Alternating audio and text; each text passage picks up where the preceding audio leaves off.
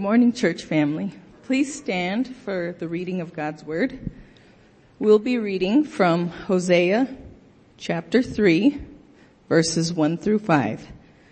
If you don't have your Bible today, you can get one of the ones out of the seat back in front of you and look on page 438. And please feel free to take that Bible home with you today, our gift to you if you do not have one. Hear now the word of the Lord.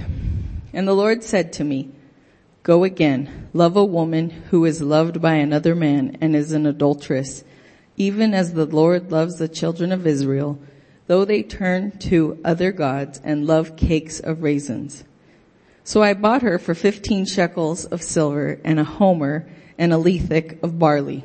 And I said to her, "You must dwell as mine for many days. You shall not play the whore or belong to another man. So will I also be to you. For the children of Israel shall dwell many days without king or prince, without sacrifice or pillar, without ephod or household gods. Afterward, the children of Israel shall return and seek the Lord their God and David their king, and they shall come in fear to the Lord and to his goodness in the latter days." Thus says God's word. Let's pray together. Heavenly Father, thank you for your word. Thank you for the promise of grace that your word contains. Thank you for the wide open door for those who will just simply put their trust in you to be accepted by you. And Lord, we thank you for that. There's not a true believer in this room today who hasn't come to you filthy, stained, corrupted by sin, who you have not washed clean and made your own. And so we thank you for that, Lord, as we were reminded by your word of your great mercy. Lord, I pray that you would just awaken us to hear your word, to begin to reorient our life around your word, that we would submit to it, and that with our lives, with our actions, with our attentiveness to your word, we would be declaring that you are Lord. And so we thank you for that. Lord, I pray for help for myself. Lord, that I would tremble before your word and that you would empower me to speak it accurately and clearly, Lord. Thank you for all of this in the name of your Son, Jesus. Amen. You can be seated. So, one of my favorite things to do at Northridge Life is begin new series. And we are beginning a new series. So what we're doing is we are going to take you through the final 12 books of the Old Testament, commonly known as the Minor Prophets. Where's the hallelujah? Where's the amen? Come on. Some of you didn't even know those books were in the Bible, admit it. So we're going to take you through each one. They are commonly referred to as the minor prophets, but they're not minor because they're of any lesser importance than other portions of Scripture, but because they're generally shorter than the major prophets, which includes Isaiah, Jeremiah, Lamentations, Ezekiel, Daniel. And we typically know less about the authors of these books historically. And so each week what we're going to do, we're not going to do what we normally do, which is just wring those passages out. What we're going to do is we're going to give you kind of a bird's eye view of each book. And our hope would be that when you hear these messages, that you'll go back and explore the deeper contents of the books, more thoroughly. So what we're going to try to do is explore the major themes of each book and see how they point to Jesus and his gospel. Did you know that for every page of the Old Testament, you can find Jesus? That's a good thing. The Old Testament points to Jesus. The New Testament points to Jesus. The whole Bible is about Jesus. And our hope this morning, beginning this series, is that we can prove that to you from probably some of the most neglected books in the entire Bible by most of the church. And so also just a real quick note, oddly enough, there are 12 of these books. We're going to skip one of them, which we're going to skip Jonah, not because we're picking on poor little Jonah, but because we did a pretty thorough examination of that book last year. I think we did 4 or 5 weeks on that. So when we get up to Jonah, if you want to hear what we said, you can go to our church's podcast page and quickly find those so you can kind of hear our take on Jonah.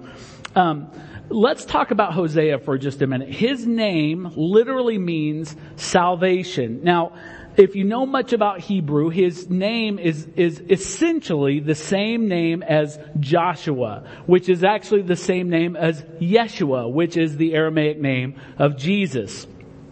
And Hosea lived in the northern kingdom of Israel as opposed to the southern kingdom of Judah. Now you might remember that after the reign of Solomon, there is this split in the kingdom, and there's 10 of the tribes in the north become the kingdom of Israel. The 2 tribes in the south become the kingdom of Judah. And he refers to the kingdom of Israel. When he's referring to it, he calls it Ephraim, and he does that 32 times in his letter. That might seem kind of strange to you if you're not familiar with this, but Ephraim was the largest tribe in the northern kingdom. And so therefore, referring to Ephraim, when he says, God says this to Ephraim or that to Ephraim, what he's doing is he is implying the entire nation. Now, I tried to think this through, and it's kind of like if we have a military conflict and you hear on the news that Washington, D.C. is sending troops to this nation or that nation. The fact that Washington, D.C. is the one that is being said is doing the action implies all 50 states, correct? Because that's the head of the nation. So Hosea was a prophet sometime between 750 BC. There won't be a test, don't worry. Between 750 BC and 687 BC. And we know this because of the dates of the reigns of the kings that he refers to in the introduction of his work. His ministry, in particular, he's northern kingdom. It occurred during the reign of Jeroboam II of Israel. Now, the reign of Jeroboam II was one that can only be described as a reign of contrasts. And what I mean by that was the reign of Jeroboam II, the nation of Israel experienced its greatest period of economic prosperity and political security. But it was also, at the same time, as everything looked to be going very well, it was mired in idolatry, and it was guilty of practicing this syncretistic religion. And what I mean by that is they would combine the worship of Baal and the worship of Yahweh. And Yahweh's acts and gifts, the things that God had done for the nation, they would turn around and attribute those to Baal. And the Baals, there was actually several of them. It wasn't just one god. The Baals were worshipped in ways that had been reserved for Yahweh alone. So what they took is they took this pagan worship, this Canaanite, idolatry, and they combined it with the worship of God. And this led to God's judgment on the nation of Israel. The days after the death of Jeroboam II were days of absolute national chaos. For example, Israel, after the death of Jeroboam, had 6 kings within a period of 25 to 30 years. 4 of those kings were assassinated in acts of political intrigue. It was a scary time to live in the nation of Israel. They had constant war with their neighbors. And all of this reached a climax in 722 BC when the Israelites were defeated and dispersed by the Assyrian Empire. And to this day, the 10 tribes that made up the northern kingdom are referred to as the 10 lost tribes of Israel. And the reason is because they became assimilated into Assyrian culture and they lost all Jewish distinctiveness whatsoever. They just kind of melded into the Assyrian Empire, and no one knows what happened to them. No one stands up and say, hey, I'm from the tribe of Reuben, I'm from the tribe of Ephraim. Those guys are just gone to history. So Hosea prophesies right before this tragic conclusion, and his theme of the book is this: Israel has been unfaithful, and because they have been unfaithful, they must be judged. And so God spends 11 of the 14 chapters of Hosea in this kind of poetic, it's almost like he's presenting it like a trial, this poetic laying out of a case for the justice of Israel's impending doom. He says they are going to receive justice, and this is why. And he lists that out for 11 solid chapters. And in this, he uses a lot of word pictures and a lot of analogies. He depicts Israel as a promiscuous wife as an indifferent mother, as an illegitimate child, as an ungrateful son, as well as a stubborn heifer. What an attractive thing that is to be called. As a silly dove. He calls him a luxuriant vine, and that sounds kind of nice, but he says that they turn to more and more idolatry the more and more they are blessed. He says they're wild grapes that God found in the wilderness. And so God bluntly says in this book, in one of the most troubling portions, he says that Israel will receive no mercy. And reversing the language of the Levitical covenant that established them as a people, he says they will not be his people. No mercy, not my people. Because they've abandoned him, they've broken faith, they've broken covenant with their God. And yet, in spite of all this is why I'm encouraging you to read Hosea. I haven't given you a lot of reason yet, because it sounds pretty depressing, doesn't it?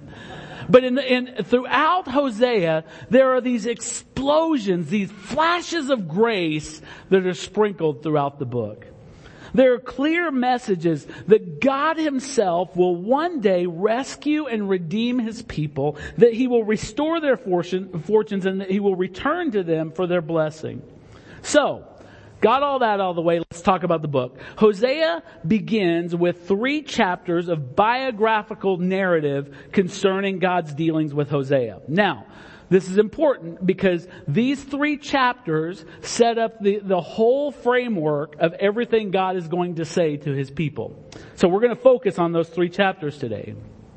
So Hosea, this prophet minding his own business, is commanded to live out a drama for the people listening to him, the people that he will be speaking to, so that they will fully understand God's grievances against them. This is what God says. Hosea chapter 1 verse 2, he says, "Go take yourself a wife of whoredom and have children of whoredom, for the land commits great whoredom by forsaking the Lord." So he went and took Gomer, the daughter of Diblaim, and she conceived and bore him a son. Now listen, think about this. God tells Hosea to take a wife whose main characteristic is, like we sang today, that she is prone to wander. She is guaranteed by God to Hosea, she is guaranteed to be unfaithful to her marriage vows. Who would want a marriage like that? It's a terrible way to start a life together. And Hosea is considering these things, and he can only expect heartbreak from this bride that God tells him to take. Now, let me just pause again and tell you that many of you have probably heard, and maybe even if you've never looked into the book of Hosea or heard anybody preach on the book of Hosea, just because of the wording of this first couple of passages or scriptures, you might think this. Many of you probably heard that God commanded Hosea to marry a prostitute. However, a careful reading of this text does not indicate that. The word whoredom that we see can relate to a variety of sexual misconduct. Now let me tell you why that's important. Because the text actually seems to indicate that when Hosea married Gomer, she was chaste and she was faithful when she married him. But in chapter 1, we're told that she bore him a son. That's the language of the book. She bore him a son. But later it says that she has 2 other children who the same type of language is not there. It just says she bore a daughter. She bore a son. And so Hosea seems to be out of the picture. There seems to be some adultery involved in the birth of the 2 subsequent children. These children do not seem to come from Hosea. So in Gomer's case, this is what I want you to see, because it's really important to the point of this book. In Gomer's case, the point was not that she was a prostitute, but that she would act like one. And that's important to the point of the story. She would take other lovers, and she would stray from her home with Hosea. So God was leading Hosea in this bizarre way, this bizarre ministry that God had handed to him, and he was doing it to paint a vivid picture for his people of how they were treating him, how they were rejecting him, how they were pursuing other gods as though they were other lovers like Baal. Now in the books of Isaiah, Jeremiah, Ezekiel, Joel, and of course here in Hosea, the prophets use the imagery of God as a faithful husband. And they set up this imagery as he is the one, the faithful husband who carried his bride, Israel, out of Egypt where she was enslaved. And he brought her out into the wilderness to be betrothed to him forever. But just like Gomer in the story of Hosea, Israel pursued other loves and they went after all kinds of idols and surrendered themselves to all kinds of false deities. And they did this over and over and over again. And just like Hosea knew, because God told him that Gomer was going to be unfaithful, the God who knows everything knew that his bride was going to wander as well. And yet, think about this, what it says about our God, and yet God called her to himself anyway. And he gave her, he went after her, he called her to have her as his own people. Now listen, Jeremiah says this. So this great relationship has been formulated. God has called Israel, this little nation. It wasn't the most powerful or the, most talented nation, and God calls them to be his bride. And then this is what Jeremiah says in his own accusation. He says, "Can a virgin forget her ornaments, or a bride her attire? And yet my people," God speaking, "have forgotten me days without number." The sin of forgetting God was the cause of their separation from them. It wasn't that God got bored with them or tired of them. He says that in Isaiah. He says, "Thus says the Lord, where is your mother's certificate of divorce with which I sent her away? Or which of my creditors is it to whom I've sold you?" He's saying, look, I didn't do this. This isn't my fault. He says, "Behold, for your iniquities you were sold, and for your transgressions your mother was sent away." So in turning to idols, to the worship of Baal and other Canaanite deities, the Israelites were forsaking God, the perfect husband, and committing spiritual adultery, breaking covenant, and being unfaithful to their vows at Mount Sinai. What vow am I talking about? Well, you guys remember when the law was given, they're all gathered around Mount Sinai, and the Bible tells us in Exodus 24, then Moses took the book of the covenant and read it in the hearing of the people. Now watch this. And they said, "All that the Lord has spoken we will do, and we will be obedient." You think it turned out that way?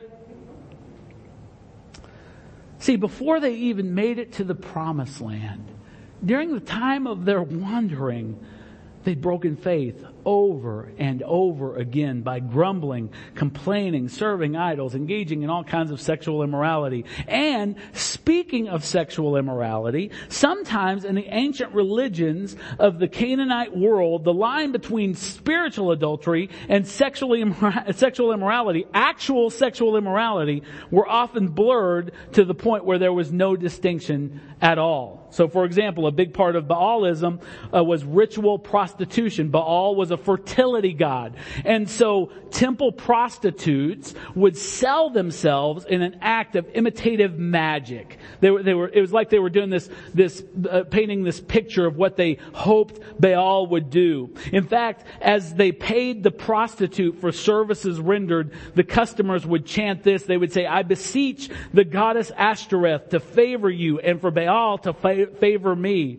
It was easy. Now this is what I want you to see. It's easy for us to hear all these historical details, to look at the Israelites, and to become arrogant in our religion.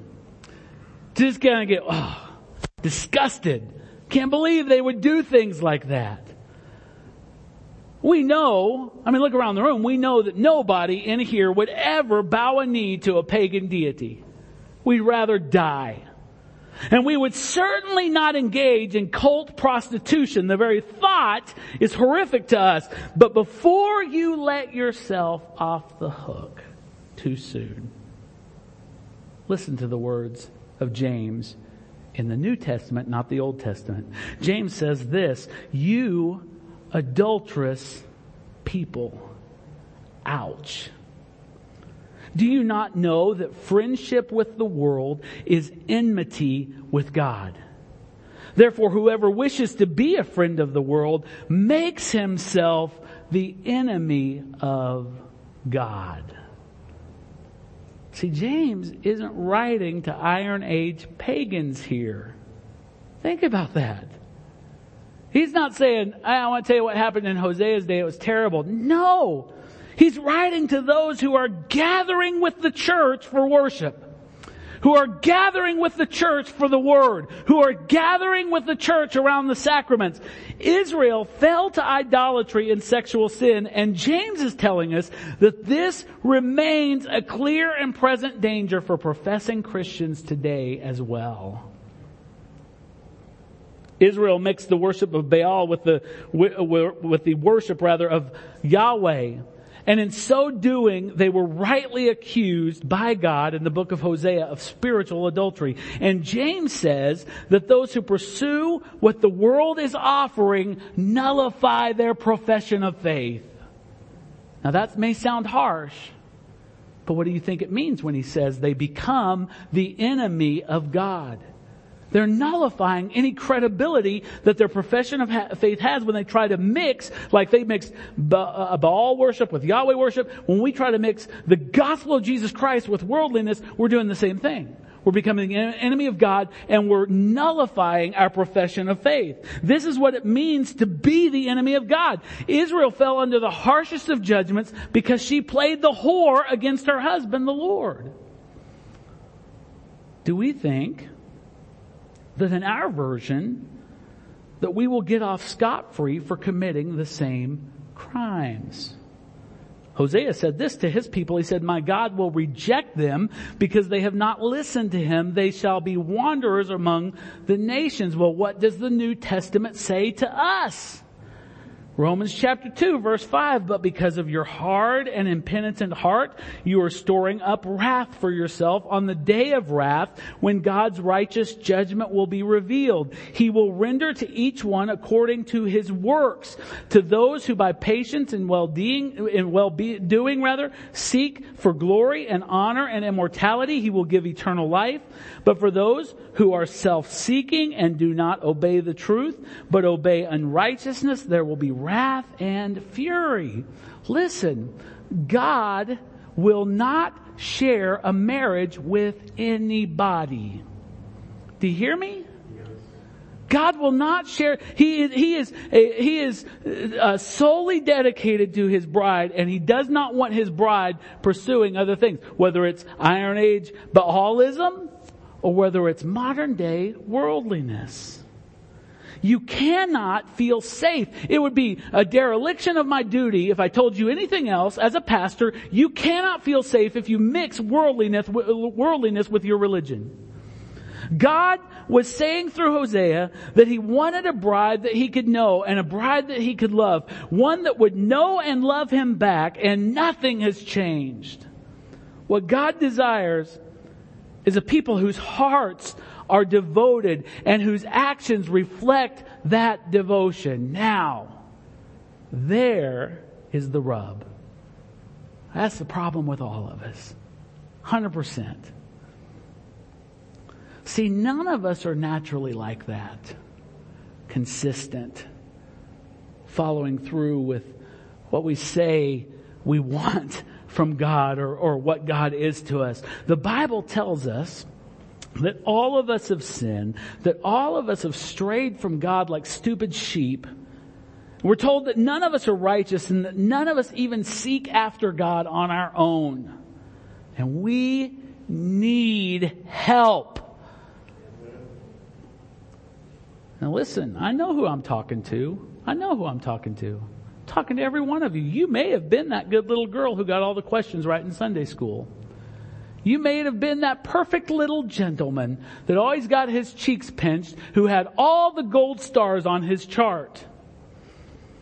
You might have been any of those things, but at your core, you, like me, are a spiritual adulterer with a wandering eye and a straying heart.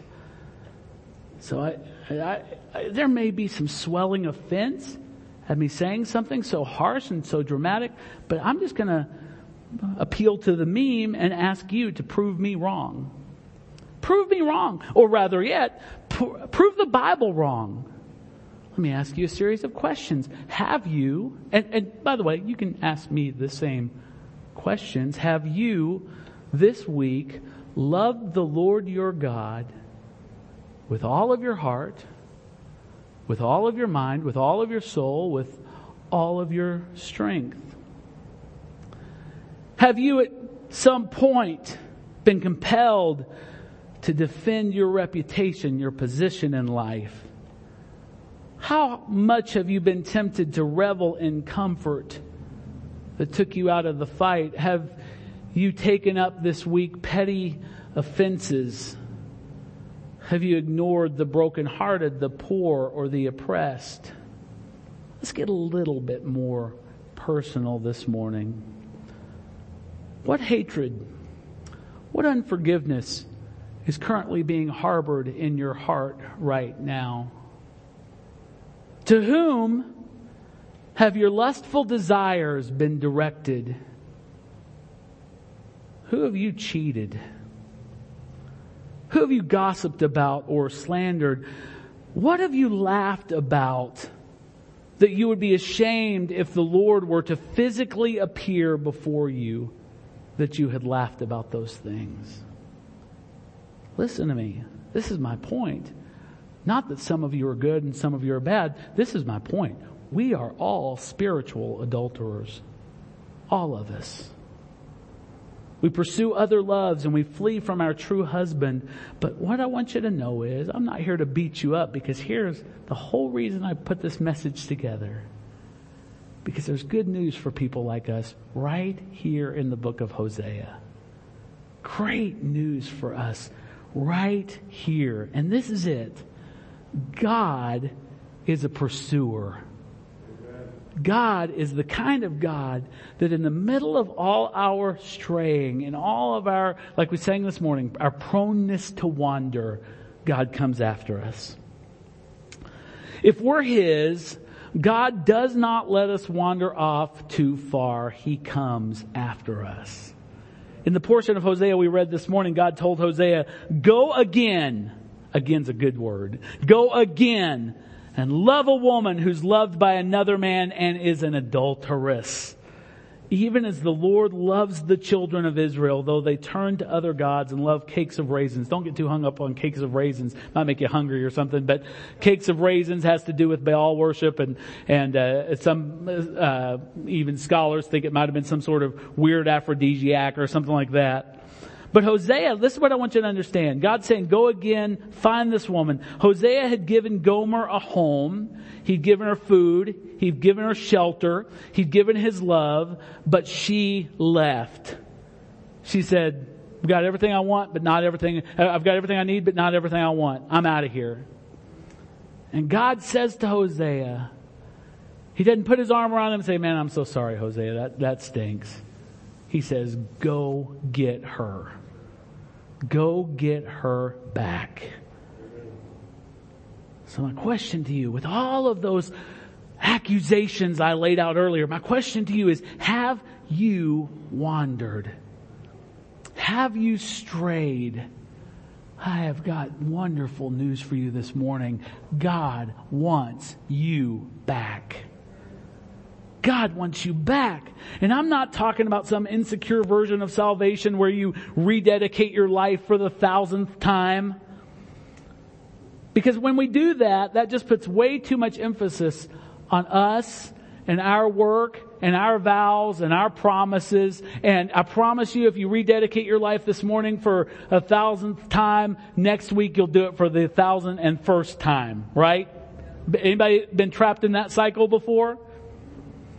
But listen to what I'm telling you. I'm saying, please listen carefully. This is a lot different than just appealing to you to rededicate your life in some vow you're making to God. I am saying to you right now that in your mess, in your brokenness, return to the one who loves you and wants you and is willing to recreate you as His spotless bride. God is not waiting impatiently for you to clean up your act. Instead, He's waiting for you to come to Him absolutely filthy so that He can clean you up. It's a huge difference. This is not about morality. This is not about you being a better you. It's about placing your trust in the one who loves you, is pursuing you, and can transform you if you surrender to Him. That's what the gospel's about. That's the gospel. Listen what Hosea says in response to what God told him. So I bought her for 15 shekels of silver and a homer and a lethek of barley. Don't miss what's happening here. Gomer had gone from being Hosea's beloved wife to being a common street walking whore. And in spite of that fact, Hosea goes to her pimp and says how much I want her back. Oh man, church, please, for the sake of everything that is holy, open your eyes and see what Jesus has done for you through His gospel. You are not saved because something you did or decided. You are saved because of something Jesus did. 1 Peter 1:18 says, for you know that you were redeemed from your empty way of life, inherited from your ancestors, not with perishable things like silver or gold, but with the precious blood of Christ, like that of an unblemished and spotless lamb. What is that telling us? It's telling us that Jesus came looking for you. When you were owned by the sin that you had played the harlot with, Jesus said, how much I want her back? How much will it cost me to appease the just wrath of God for all of her sinning? And make no mistake about it, the price was absolutely everything. Nothing was held back. His glory that He'd had for all eternity would be veiled in humanity, and while veiled, He would be beaten and He would be killed. Even in Hosea, you can hear the breaking heart of God longing for His people. He says in Hosea 2:14, therefore, behold, I will allure her and bring her into the wilderness and speak tenderly to her. And there I will give her her vineyards and make the valley of Achor, which was a place of bloody judgment. I will make the valley of Achor a door of hope, and there she shall answer as in the days of her youth, as at the time when she came out of the land of Egypt. And in that day, declares the Lord, you will call me my husband, and no longer will you call me my Baal. But it would only rather be through Christ, not through some old covenant observance, that this would all come to pass.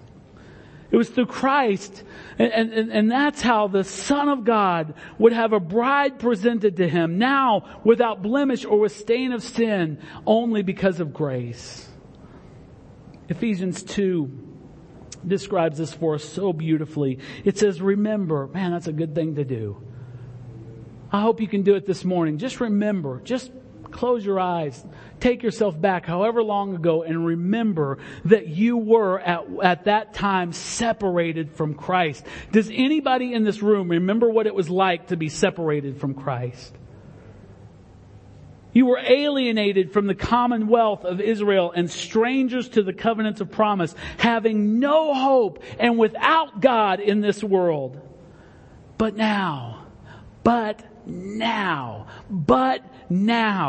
in Christ Jesus, you who were once far off have been brought near by the blood of Christ. That word now, but now, it's so beautiful. What Gomer, Hosea, and the people of Israel could not have ever imagined is now our reality. We were far away because of our adultery, our wandering, our straying, but we have been brought near. Listen, the Bible says you have been brought near. You have not come near. You didn't struggle your way up to Jesus. Jesus came and got you and brought you near. I love the prophetic way that the passage Jen read us ends. It says, and I said to her, you must dwell as mine for many days. You shall not play the whore or belong to another man. So will I also be to you. For the children of Israel shall dwell many days without king or prince, without sacrifice or pillar, without ephod or household gods. Afterward, the children of Israel shall return and seek the Lord their God and David their king, and they shall come in fear of the Lord, or to the Lord, and to His goodness in the latter days. These lost tribes would be found again. Those of us who were Gentiles would be grafted into the vine of Israel, because something that is coming is going to change everything. We who have wandered will seek the Lord, and we will seek David our king. Now what does that mean? Well, listen, Jesus came forth as the promised son of David who would sit on His throne and reign there forever. And He has fulfilled this promise when He ascended to the Father as the man, Jesus Christ. And He will never be dethroned. The Son of David, Jesus the Lord, reigns forever. And now, because of what the Son of David has accomplished, we can freely come before God in reverent fear and enjoy His goodness, as Hosea promised, or as he prophesied. We don't have to wander any longer. We can be brought near by the Lord, and in spite of our weaknesses, in spite of our frailty, we can belong to God and live in the peace and goodness of the Lord. God goes after the ones He loves. Even in their straying, He will seek you out. He will pursue you. So what should that encourage you and I to do? Just wander no more. You have a home. You have a perfect husband. There is nothing out there that's better than what the Lord has given you. Stay home. Stay home. Return to your husband and be blessed. And who is our husband? Well, Isaiah tells us, for your Maker is your husband. The Lord of hosts is His name, and the Holy One of Israel is your Redeemer. The God of the whole earth He is called. Let's pray. Heavenly Father, we confess this morning our wandering. We confess our unfaithfulness. Lord, as hard as it is to choke out the words, we confess our adultery. And Lord, as we remember our proneness to wander, Lord, we remember what we sang this morning. Our sins, they are many, but your mercy is more. We thank you for that, Lord God. Lord, we pray that you would find us in our wildernesses and allure us, to draw us back, to open the storehouse of your blessing through Christ to us again, so that we would pledge our love to our husband and that we would live devoted to Him. We thank you for all of this, Jesus. Amen. Amen. That's a good word. And if you guys would stand with me, place your hands in a receiving position. I'm going to pronounce a benediction over you. It's a really, really long one, so get ready. All right, ready? Here we go. May the Lord direct your hearts to the love of God and to the steadfastness of Christ. Amen.